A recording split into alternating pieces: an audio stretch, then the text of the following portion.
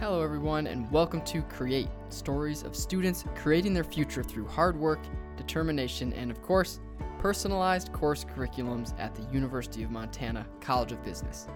Today, we talked with Dr. Erik Guzik, Assistant Clinical Professor of Entrepreneurship at the University of Montana and acting CEO of Patient One, one of the first remote patient monitoring companies in healthcare. We talk about what makes entrepreneurship a challenging topic to teach. We look at the upcoming John Ruffatto Business Startup Challenge, and we discuss Erik's own journey in starting ventures. This episode is for anyone that loves a good founding story. So just like that, Erik, we are here with the Create podcast talking Business Startup Challenge, entrepreneurship, and all things Missoula. So welcome. We're really excited to have you. Well, thank you so much. Yes, absolutely. And so for those who might not know, what goes into entrepreneurship and, they might be thinking, well, I'm not an entrepreneur. What would you say to that person who is like, a class on entrepreneurship? That sounds really interesting, but maybe not for me. How would you answer that? The way I like to think about entrepreneurship, it combines creativity with the economy. So when we think about what an entrepreneur is, there's a definition I like quite a bit. To be an entrepreneur is to think differently. So that idea, I may not be an entrepreneur, all of us have the ability to think creatively and to be creative. In fact, if we look at the definition of creativity that has been developed in psychology, the one I like, creativity is the ability to generate novel output that has value. So that connects directly to the economy in business. If we can think creatively, come up with a slightly different idea that has value, and value in economics and business means someone finds it valuable. They find it useful enough where they're willing to pay for that good or service that you've thought of. You've done it. You've done that entrepreneurial act. So I like to argue that all of us have the ability to be entrepreneurial because all of us have that ability to be creative. And oftentimes people think of that creative idea as the next Uber or the next social media platform.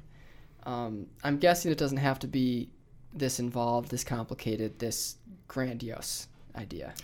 As long as that idea, that product or service is different somehow, that's really all we're looking for in entrepreneurship. The examples I like to use, you may have an idea for cheese popcorn. It maybe the idea isn't a different type of cheese popcorn, but you're going to package it a different way. Maybe you come up with a creative name for that cheese popcorn. You might call it Smart Food. Well, that's your key differentiator. Or maybe you're packaging water in a slightly different way. You're not calling it My Water, which you could, but you would call it Smart Water. So as long as there's some differentiator, there's something that's distinguishing your idea, your product or service from others that you're competing with, that would be enough differentiated to mark your good or service as being part of that entrepreneurial process. And you're teaching this course in the College of Business. That's right. And I would think there's opportunities for students outside the College of Business to take this course. Is that an option for them? If they are interested, can they sign up for this, or they have to be a business major? Well, I will admit, right now, our upper-level entrepreneurial course, which is 448, it is for College of Business students. Interestingly, 3 non-business students snuck into that course this semester. So good for them. We did not kick them out. They're still in the course. So it is open to non-business majors. We are also now creating a non-business majors version of entrepreneurship, and that will be launched this fall. That will be a 200-level course, and that will be open to all students. Very cool. And there was a workshop this weekend.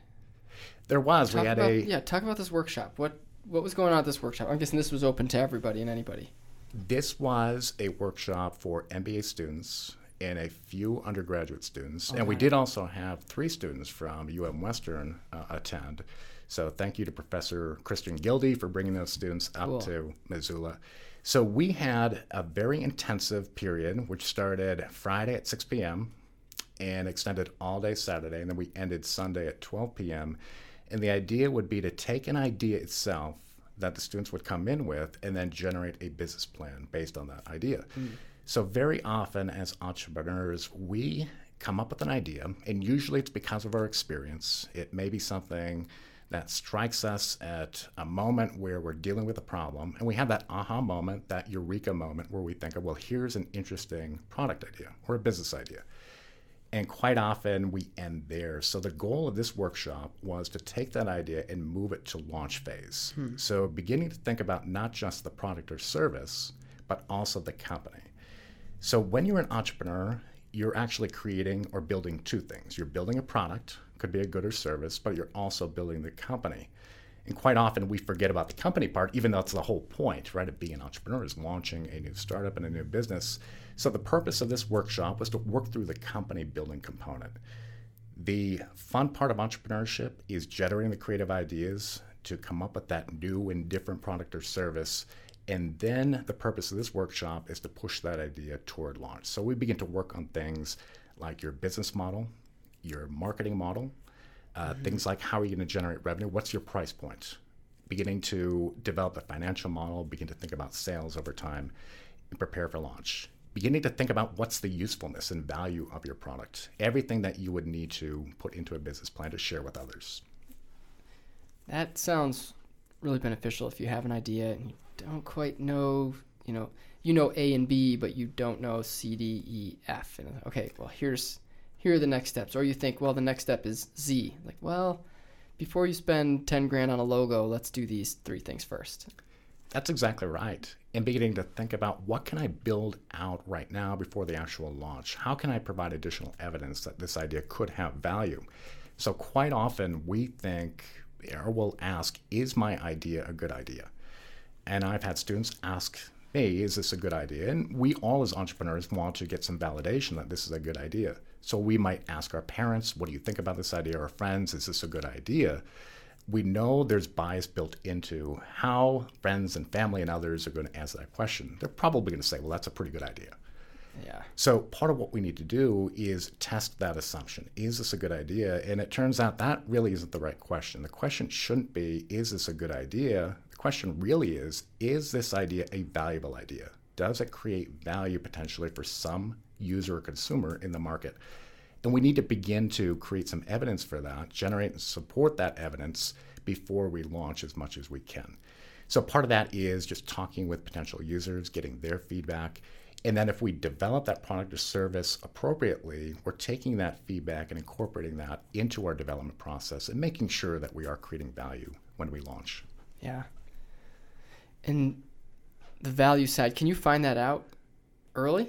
How do you help students and entrepreneurs do that? The best way to establish value is to see if someone's willing to pay for your good or service. Mm-hmm. And that's the tricky part of entrepreneurship and startups. And the whole point of business is establishing enough value, enough use for your product or service that someone's willing to pay for it. Mm-hmm. In fact, if I go back to my background in economics, we talk about markets as being supply and demand. So quite often, as entrepreneurs, we're comfortable with the supply side of the market. We're builders, we're creators, we're combining resources, we're taking ingredients, and we're building out those ingredients in a new and different way. That's an important part of entrepreneurship. The demand part, however, is where we establish demand. Is that new and different thing we've created providing satisfaction or usefulness or utility to someone somewhere in the economy? The way we ultimately establish that value is by someone willing to pay for that product or service. So demand has another name in economics. It's called the willingness to pay curve. Mm. So how do you establish whether or not someone's willing to pay? The ultimate judge of this and the ultimate verification is someone actually paying for your product. So that's the point of launching. Yeah. So how do you reduce the risk of launching and discovering later on, well, maybe I was focusing on the wrong thing? Because we don't know if it's a good idea. Right. Nobody knows if it's a good idea. The only way you can determine if it's a good idea is if you're able to sell it. So ultimately, who's deciding if it's a good idea or not, it has value, that's the market. Yeah. What we can do is try to get user feedback before we launch, as much user feedback as we can get. So as we're designing, building out our new product, can we do this in a low-risk way? And we can begin to talk to people. Well, that's one way we can get user feedback. And not just asking, do you think this is a good idea, but are you facing this problem? Mm-hmm. If you are, have you tried other solutions? if you've tried a solution, what did you like about it? What didn't you like about it? And then you begin to, understand, well, maybe my product isn't really dealing with the real problem that I think my users are facing, or maybe my solution, it's already being done. Maybe I need to tweak that in a slightly different way. So in that way, you are establishing at least a little bit of feedback, and you're trying to validate that idea before that official launch. So customer discovery, and there are books that have been written about this, just talking to people. The phrase that's often used, get out of the building, right? Get out of your office, go talk to people, go talk to your customers. Yeah. Find out if the problem you think they're having is that actual problem they're having. If not, you've done a lot of great discovery work that's going to help you figuring out whether or not this idea is going to be valuable. Mm-hmm. Yeah, there's that quote, I forget who said it. I think it was somebody from Atlassian, but yeah, how do we know what our customers want? Well, have you thought to ask them? Have you thought to ask them a question? And I would also say, making sure that someone's willing to pay for the idea that you're building. The caveat might be a stranger is willing to pay. Your aunt is probably excited to sign up, subscribe, but will a stranger pay you real dollars to use that doesn't mean don't reach out to your aunts and uncles and your grandparents and parents. They might be the ones who help launch your business. That's You're right. To truly validate your idea and to show growth and traction, that's that unknown buyer who sees so much value that they're willing to pay for it. Yeah. That's truly when you would realize growth. And you're not coming at this problem from, I read this in a textbook and I've read these books. You've been part of startups yourself and have experienced the highs and lows, the failures and successes. So you're talking from experience and you're teaching from experience. Can you help some of our listeners and, understand what are some of those things and that you've worked on, and what are some of the things that you've learned maybe the hard way? So I have to put this in the context. Yeah. I've taught economics for 15 years now. Before I launched a startup full-time, I had taught economics for 10 years, taught business courses, taught courses on leadership, communication, entrepreneurship. Now when you dive into the real world doing startups and entrepreneurship, it's a completely different experience. So we, as a startup, made every possible mistake you can make in the startup world. As I mentioned earlier, I think we invented new mistakes that we then made.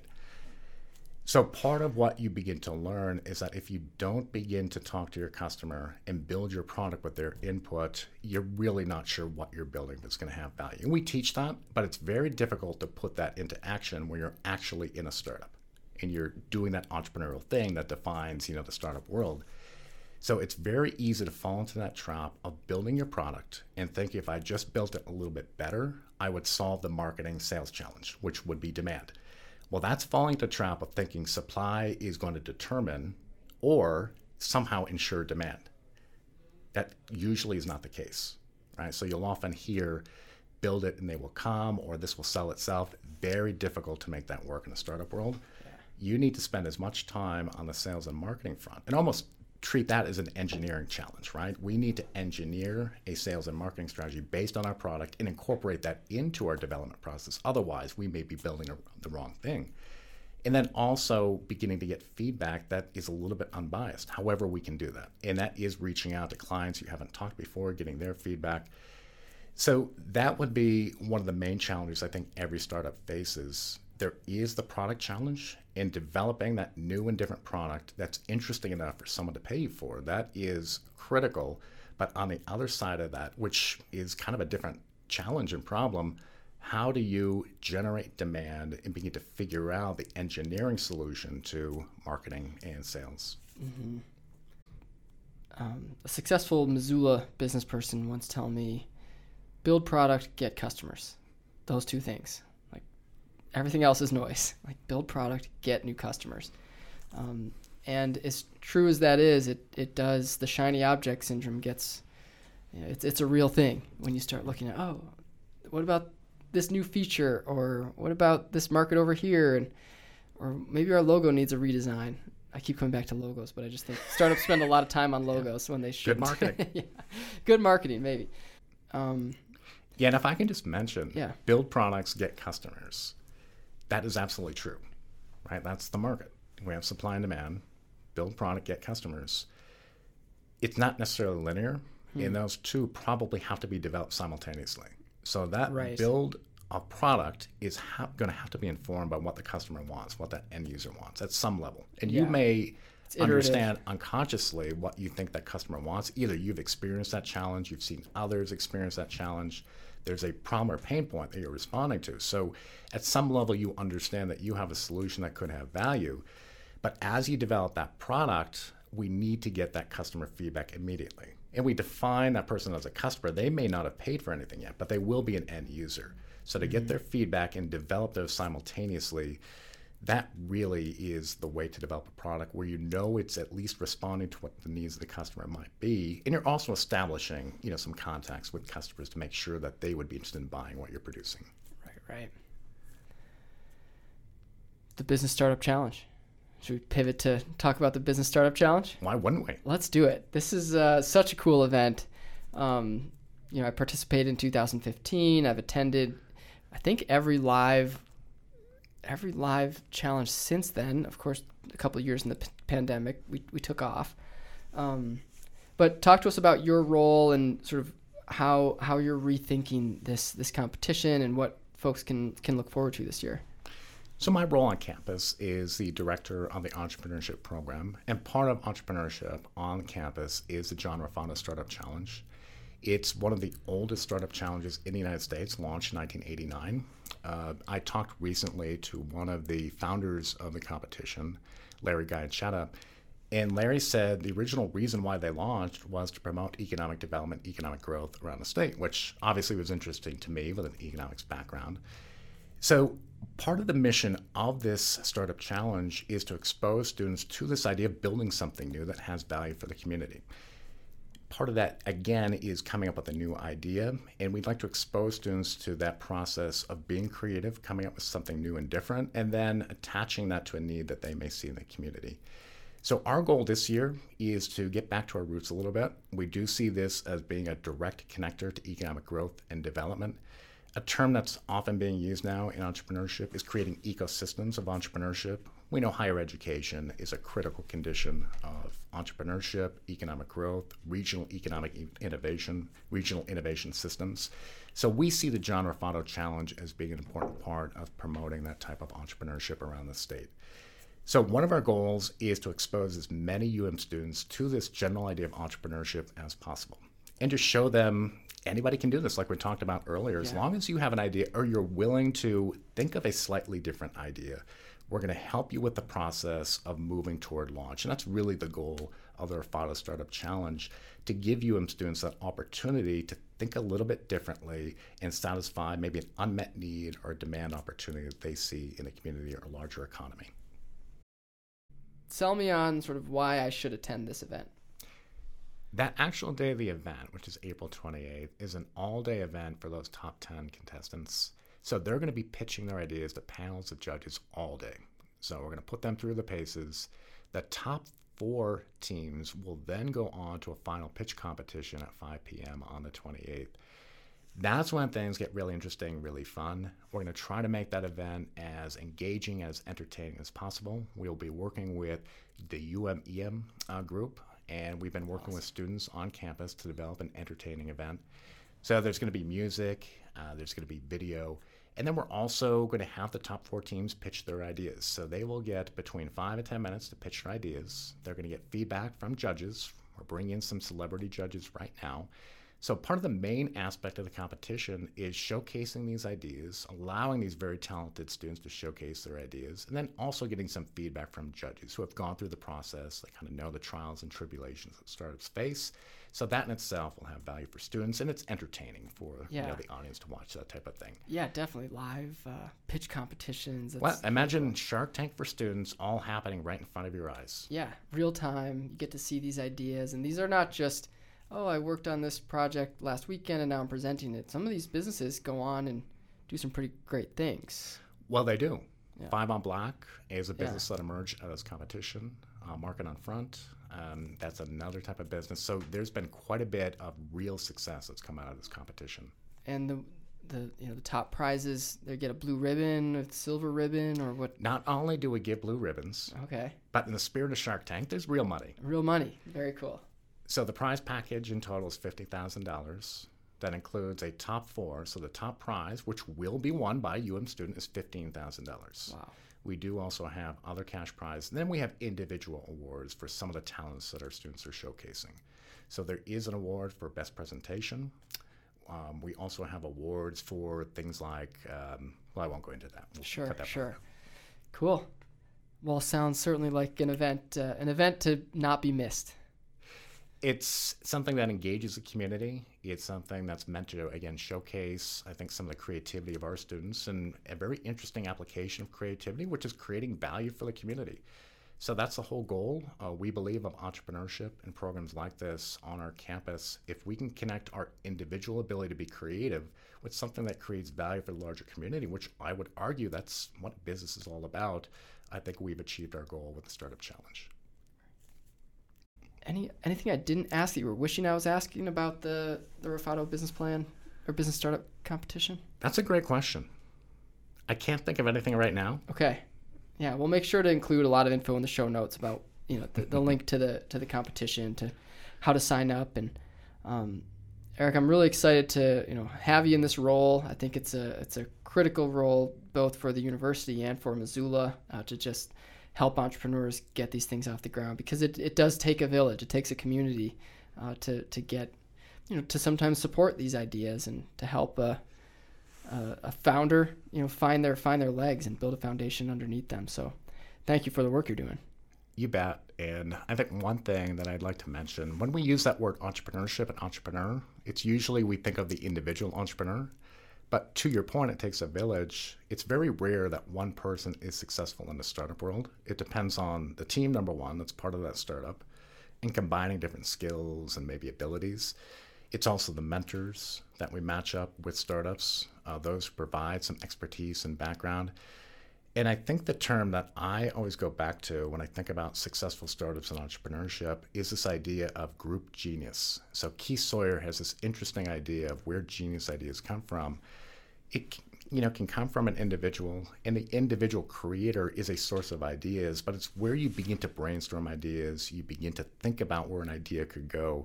That's really where that idea of group genius, I think, has so much power and impact. So that's exactly what we're trying to create with the Ruffatto Challenge, this community of support, bringing students in, connecting them with other students, helping evolve their ideas, push their ideas forward to launch, and also helping them understand failure is part of this process. So the fact that they may compete in this process, and maybe they don't get to the top 10, we do provide feedback, we provide guidance. And as long as students are willing to follow that process, I think that's ultimately what we hope students to get out of this, to expose them to entrepreneurship and that notion of growing, working with others, and developing valuable ideas. Erik, thanks again for your time. This has been awesome. And yeah, I'm sure we'll talk soon. Well, thank you so much, Kyle. I appreciate that. Thank you, everyone, for listening to this episode with Erik. If you're interested in attending the Business Startup Challenge, we'll link to the free event in our show notes. Thank you for listening.